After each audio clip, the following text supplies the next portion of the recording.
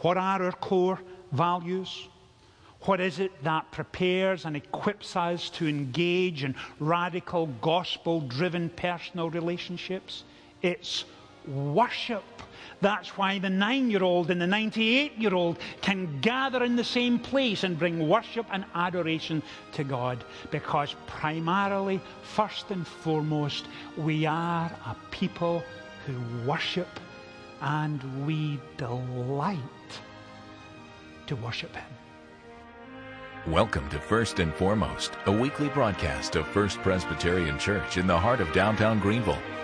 Senior Pastor Richard Gibbons invites you to join us as we study God's Word together and discover what is first and foremost in our lives. Our scripture reading today comes from Psalm 84, and we're reading verses 1 through 10 of Psalm 84. You'll also find it on page 922 of the Church Bible. Last Sunday morning, we began a new series of studies entitled The Contagious Church. And today we're continuing that series as we turn to this psalm of praise and adoration and worship. Psalm 84, beginning at verse 1. The psalmist begins this psalm with some of the best-known words in all of the Psalter. And he writes, "How lovely is your dwelling place, O Lord Almighty. My soul yearns and even faints for the courts of the Lord. My heart and my flesh cry out for the living God. Even the sparrow has found a home, and a swallow a nest for herself, a place where she may have her young, a place near your altar. O Lord Almighty, my King and my God, blessed are those who dwell in your house. They are ever praising you. Blessed are those whose strength is in you, who have set their hearts on pilgrimage. As they pass through the valley of Baca, they make it a place of springs. The autumn rains also cover it with pools. They go from strength to strength till each appears before God in Zion. Hear my prayer, O Lord Almighty. Listen to me, O God of Jacob. Look upon your shield, O God. Look with favor on your anointed one. Better is one day in your courts than 1,000 elsewhere." Amen. And we trust that God will bless to us this reading of His holy word. As you know, last Sunday morning we did begin a new series of studies called Contagious Church. And we said during that study that a contagious church is a place of grace. A place of grace where you meet with the living God. Also, it's a place of learning. It's a place where you learn of Him and have the Scriptures open to us, impact our lives and shape and fashion us. A place of grace, a place of learning. We also said last Sunday that it's a place of endurance. A place where we shouldn't be hesitant to ask the tough questions about both our own lifestyles and our relationship with the Lord. And then finally we said, and ultimately we said, it's a place of engagement with God. And it's that theme of a place of engagement with God that flows over into our study this morning. Because if we're saying a contagious church is a place of grace, this morning as we come and study this psalm, we're also saying a contagious church is a place of worship. A place of worship. Right at the top of our list. Immediately after a place of grace, it's a place of worship. And so the principles we find here, I hope, will speak to us this morning. But before we get into our text, let me, I hope, give an illustration that will shed light on where we're going. I listened to a colleague a few weeks back, and he used a very fine illustration of years ago, maybe 20, 25 years ago, when he was first a pastor. A couple asked him to chat with their teenage daughter. She was 16 years old. Over the last 2 or 3 months, she'd become a little withdrawn, a little quieter. And when he sat down and chatted with her, he said, I wanted to get to know her a little. I asked her about friends. How were things going in school? What was her relationship with her parents like? And so on. And he said her first couple of meetings were fairly straightforward. He said, but when we met the third time, he said she got a little frustrated with me. And he had been talking to her about the impact of the gospel on her life, the difference Christ makes. And she got frustrated, and this is what she said. I wrote down as he was telling the story. She said, yes, I know that Christ loves me. I know that he's saved me. I know that I will go to live with him in heaven forever. But what good is that when the boys in school won't even look at me? And of course, as adults, we smile about that. But that was a very real problem for a 16-year-old. Of course, she's now married and has children of her own, and life is very good. But at 16 years old, she was struggling to find her identity, navigate her way through this male-female, boyfriend-girlfriend relationship thing. And what she needed most was something that would give her self-esteem, encourage her, and give her joy in her day-to-day living. Now, that illustration tells us this, and it highlights for us a problem that we as a congregation often have. And it's this, that when we open up the scriptures on a Sunday morning, the temptation is always to think that here are dry, abstract theological concepts and never make the connection between the biblical principles and how we live our life each day. So my prayer for us this morning, as we get further and further into this psalm, is that God, in all of his love and grace, will help us take what can be dry, abstract concepts and apply them to our lives in such a way that our minds will be informed and then reformed and excited and then touch and enliven the heart. So that's my prayer for us this morning as we come to this wonderful psalm. Now let's go to the psalm itself. It opens with those well-known words that we noticed a moment or two ago. How lovely is your dwelling place, O Lord Almighty. And then the psalmist pours out his heart on paper, and he writes, my soul yearns, even faints for the courts of the Lord. My heart and my flesh cry out for the living God. A number of the psalms were written by David, some by Moses. But this psalm, we don't know who wrote Psalm 84. And in fact, because we don't know who wrote it, we're kind of struggling a little to find out the exact context. But a number of Old Testament scholars will tell us this, that there's a whole section further on in the Psalms, from Psalm 120 all the way through to Psalm 134, and they are called the Psalms of Ascent. And those are the psalms that were sung by the people of Israel as they were making their way up towards Jerusalem, towards the temple, for the great feasts and holidays of the Jewish calendar. And as you get into this psalm, you can imagine the author of the psalm thinking ahead to Jerusalem and the temple as he's making his way with his family, and folks would gather several times a year in the temple in Jerusalem to worship God for the big holidays and festivals. And you can imagine the thoughts going through the psalmist's mind as he's walking with his family towards Jerusalem, and he cannot wait to get there. He cannot wait to go into the outer precincts and then into the temple itself. And in his mind he is saying, how lovely is thy dwelling place, O Lord Almighty. My soul yearns, even faints for the courts of the Lord. My heart and my flesh cry out for the living God, as he's imagining what that will be like.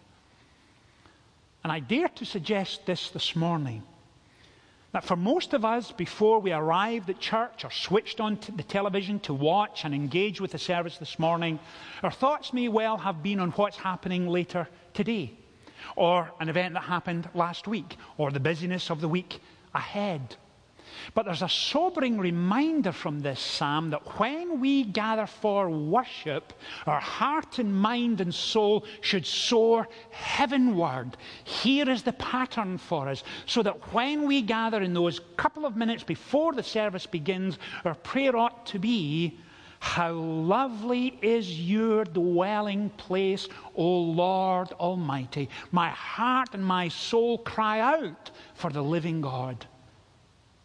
What the psalmist is reminding us of is this. And the psalmist also tells us it's not so much the place, but the person. And it's the person that makes the place lovely and wonderful. That's why he begins the way he begins. And he says, "How lovely is your dwelling place." Father, it's lovely because you are there. And then he adds, "O Lord Almighty." He wasn't caught up with the place. He was caught up and enthralled and excited by the person, "O Lord Almighty." And when we gather Sunday morning, and when we gathered round the table earlier today, it was the person of Christ that accomplished God's salvation for us. We're caught up with him and his love and his grace. And what you see in these opening verses is a holy homesickness. He's homesick for that which is holy. He can't wait to get there, to be lost in wonder, love, and praise. That's what's going on here. Now, you may be saying, "Okay, Richard, I'm with you. I get that." But when you talk about worship, you kind of use that term for everything that happens in a service on a Sunday morning. And you're right. Because worship isn't just singing hymns. It isn't just prayer. It isn't just the reading of Scripture. It is all of these things together combined. That's what worship is. And that's why we intentionally gather this way on Sunday morning. And what the psalmist is saying is this, that worship is much more than an activity. Let me explain. I have read multiple volumes on worship, what it is, how to go about it, what makes for contagious worship. But I have to confess, this is the best definition of worship I've ever come across. Now, if you're watching by television this morning, you may see this definition coming up on your screen, so pay attention for the definition coming up. It's written by Archbishop William Temple, who was the Archbishop of the Church of England back in the Second World War, 1941 till 1943, and he died rather early. And this is how he defines worship. He writes, "Worship is the submission of all of our nature to God. It is the quickening of the conscience by his holiness, the nourishment of the mind with his truth, the purifying of the imagination by his beauty, the opening of the heart to his love, the surrender of the will to his purpose, all this gathered up in adoration, the most selfless emotion of which our nature is capable." That is worship. That is a spectacular definition of what happens on Sunday morning when we gather for worship. We engage with the person of God himself, and we worship him. And worship is so multidimensional that it applies to every part of us. Look at it again. The submission of our nature to God. It's not just the submission of our nature. The submission of our nature, all that we are, to God. Secondly, it is the quickening of our conscience by his holiness.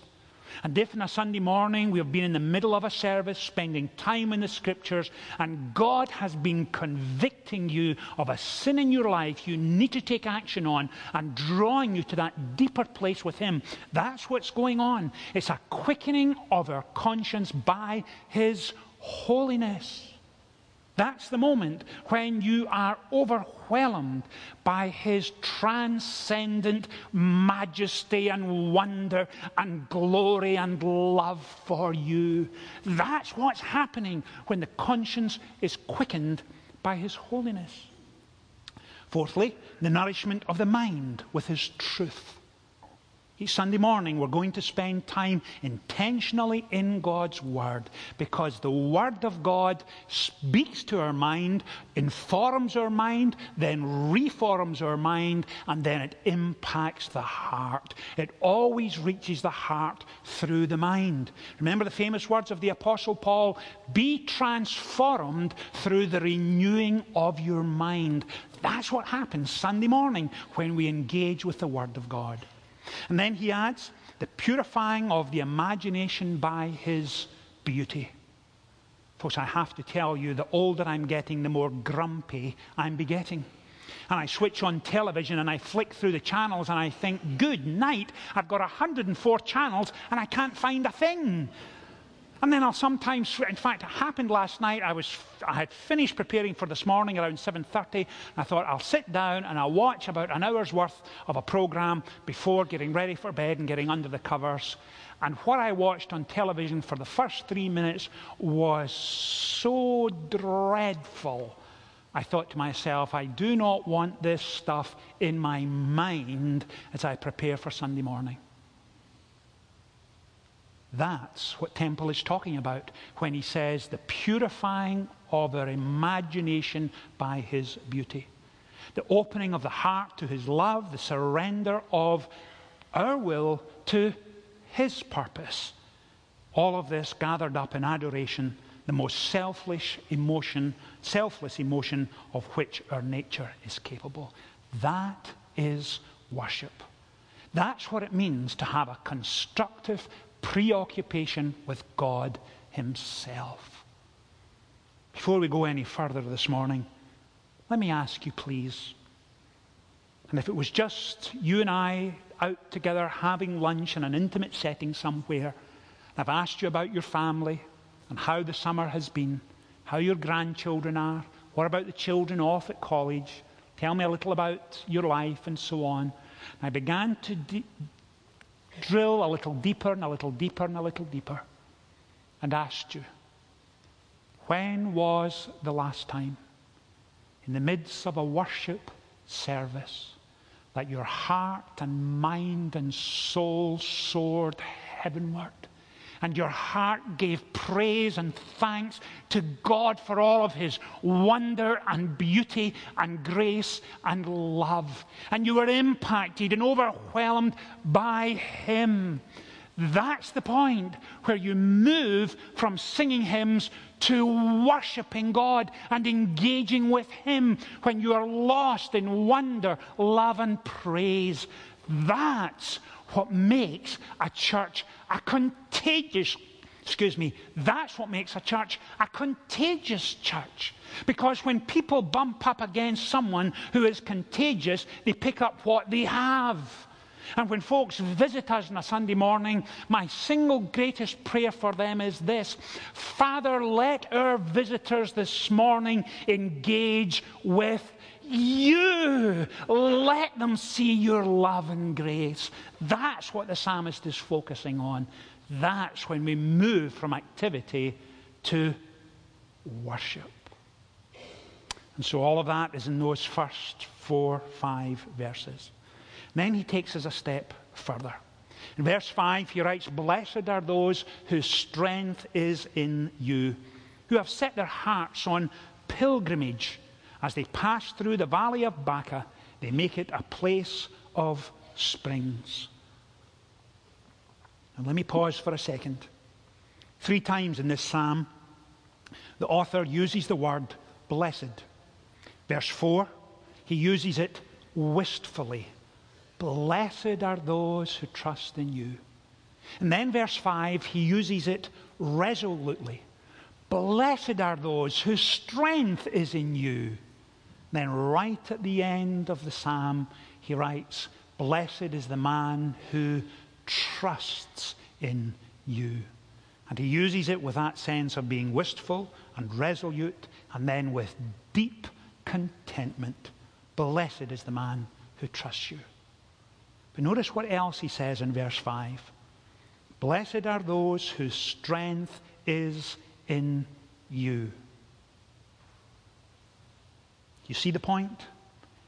He's not saying, Father, thank you for blessing me with strength to face the challenges that lie before me. It has a note of that, but that's not where the language is pointing. Blessed is the man whose strength is in you. And it's almost as if verses 5 through 9, the psalmist is looking back to the last time he was in Jerusalem, possibly 12 months ago. And he's writing here, blessed are those who are pilgrims of yours, who are following you, even though they walk through the valley of Baca. Baca was a dry and a desert area. It was an arid place where there is no nourishment, no food, no water to renew and revive. It's a dry place. And what the psalmist is saying here is this, that when we go through days that are so challenging, that we can't find ourselves in the presence of God. We have prayed and prayed, and it feels as if there is no answer, and my faith has become dry and arid. He is saying, keep on going. Keep on going. Because your strength is found in Him. It's not that He strengthens you, although from time to time He does. But he's saying the source of my strength is not in myself. I'm not walking with Christ day by day simply by persevering and enduring. I am walking with Him day by day because my strength is in Him. He sustains me. He enables me. He gives me my strength. He is my focus. O Lord Almighty. That's what the psalmist is saying here. And then he takes us towards verses 8, 9, and 10 as we wrap things up this morning. And what does he say? He says in verse 9, or verse 10 rather, he says, better is one day in your courts than 1,000 elsewhere. And if we are saying we've looked at the essentials of worship and the essence of worship, we can also say this. The essence of our worship defines and drives the expression of our worship. Now, if you're getting notes down this morning, try and get that down. The essence of our worship drives the expression of our worship. And by that, he means this. The essence of our worship is God Himself. And therefore, the expression of our worship will always be heavenward, always focus on Him, always highlight His love and grace and goodness.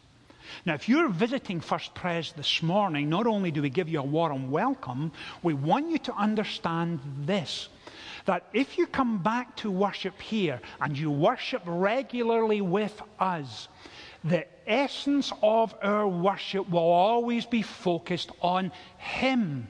My job on Sunday morning is not to be witty and entertaining. You certainly know that's not true, but that's not where our focus lies. My focus is on Him, because that's the focus of the Scripture. And if the essence of our worship defines and drives the expression of our worship, we'll always focus on Him. That's why we began this morning with, in Christ alone, my hope is found. He is my strength, my all. The focus is there and will always be there. And this is why. Now, please hear this as we wrap things up this morning. It's this. There is a world of a difference between the writer in Psalm 84 and you and I today. There is a cataclysmic shift between both.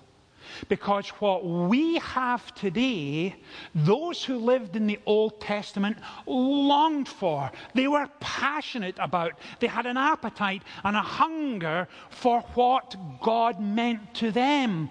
But the seismic difference is this, that we live in a post-Pentecostal period.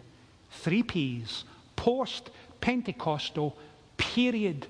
And that means this, that on the day of Pentecost, the Spirit of God did not simply come to anoint individual people. He didn't give them strength to take them through a difficult period. He came to dwell within their hearts and to live within them for the rest of eternity. And we live in the period that Isaiah and Jeremiah and Moses and David and others longed for, to have the Holy Spirit live within us. That's the difference. And please understand this. Because the Holy Spirit lives within us, because He shapes and fashions our heart and our mind and our soul, for us today, worship is not an activity. Let me rephrase that. It is an activity, but it's not primarily an activity. Worship is not primarily an activity because it is part of our identity. It's who we are. And that's why on a Sunday morning, if you are singing one of the great hymns of the faith and your heart and mind and soul are soaring heavenward, and you look at the person next to you and their eyes are shut and their head is back and they're singing glory and praise and honor to God, that's worship. That's contagious. That's engagement with the living God. That's why we can say, how lovely is thy dwelling place, O Lord Almighty, because we are caught up with and overwhelmed with Him. What is it that defines us? What are our core values? What is it that prepares and equips us to engage in radical, gospel-driven personal relationships? It's worship. That's why the 9-year-old and the 98-year-old can gather in the same place and bring worship and adoration to God. Because primarily, first and foremost, we are a people who worship, and we delight to worship Him. Let's pray together. Father, thank you for this remarkable passage of Scripture. And it seems to us, and never a Sunday goes by when you don't speak to us from your word, when you don't engage our minds and inform our hearts. Father, help us, please, to be a church who gladly submit our nature to you, who understand the quickening of our conscience by your holiness, the nourishment of our minds by your truth, the purifying of our imagination by your beauty, and the opening of our hearts to your love. Father, bless us, encourage us, take us home excited and contagious, because we have met with you, the living God. In Jesus' name we pray. Amen. Jesus said, "Come to me, all you who are weary and burdened, and I will give you rest." Do you need prayer for something or someone in your life? First Presbyterian Church offers a healing prayer service each Tuesday evening at 7 p.m. Our prayer ministers will quietly intercede for you or anyone you are representing who needs prayer for physical healing, emotional healing, or forgiveness. Our hope is that you will encounter Jesus, the healer and Redeemer, in a deep and meaningful way.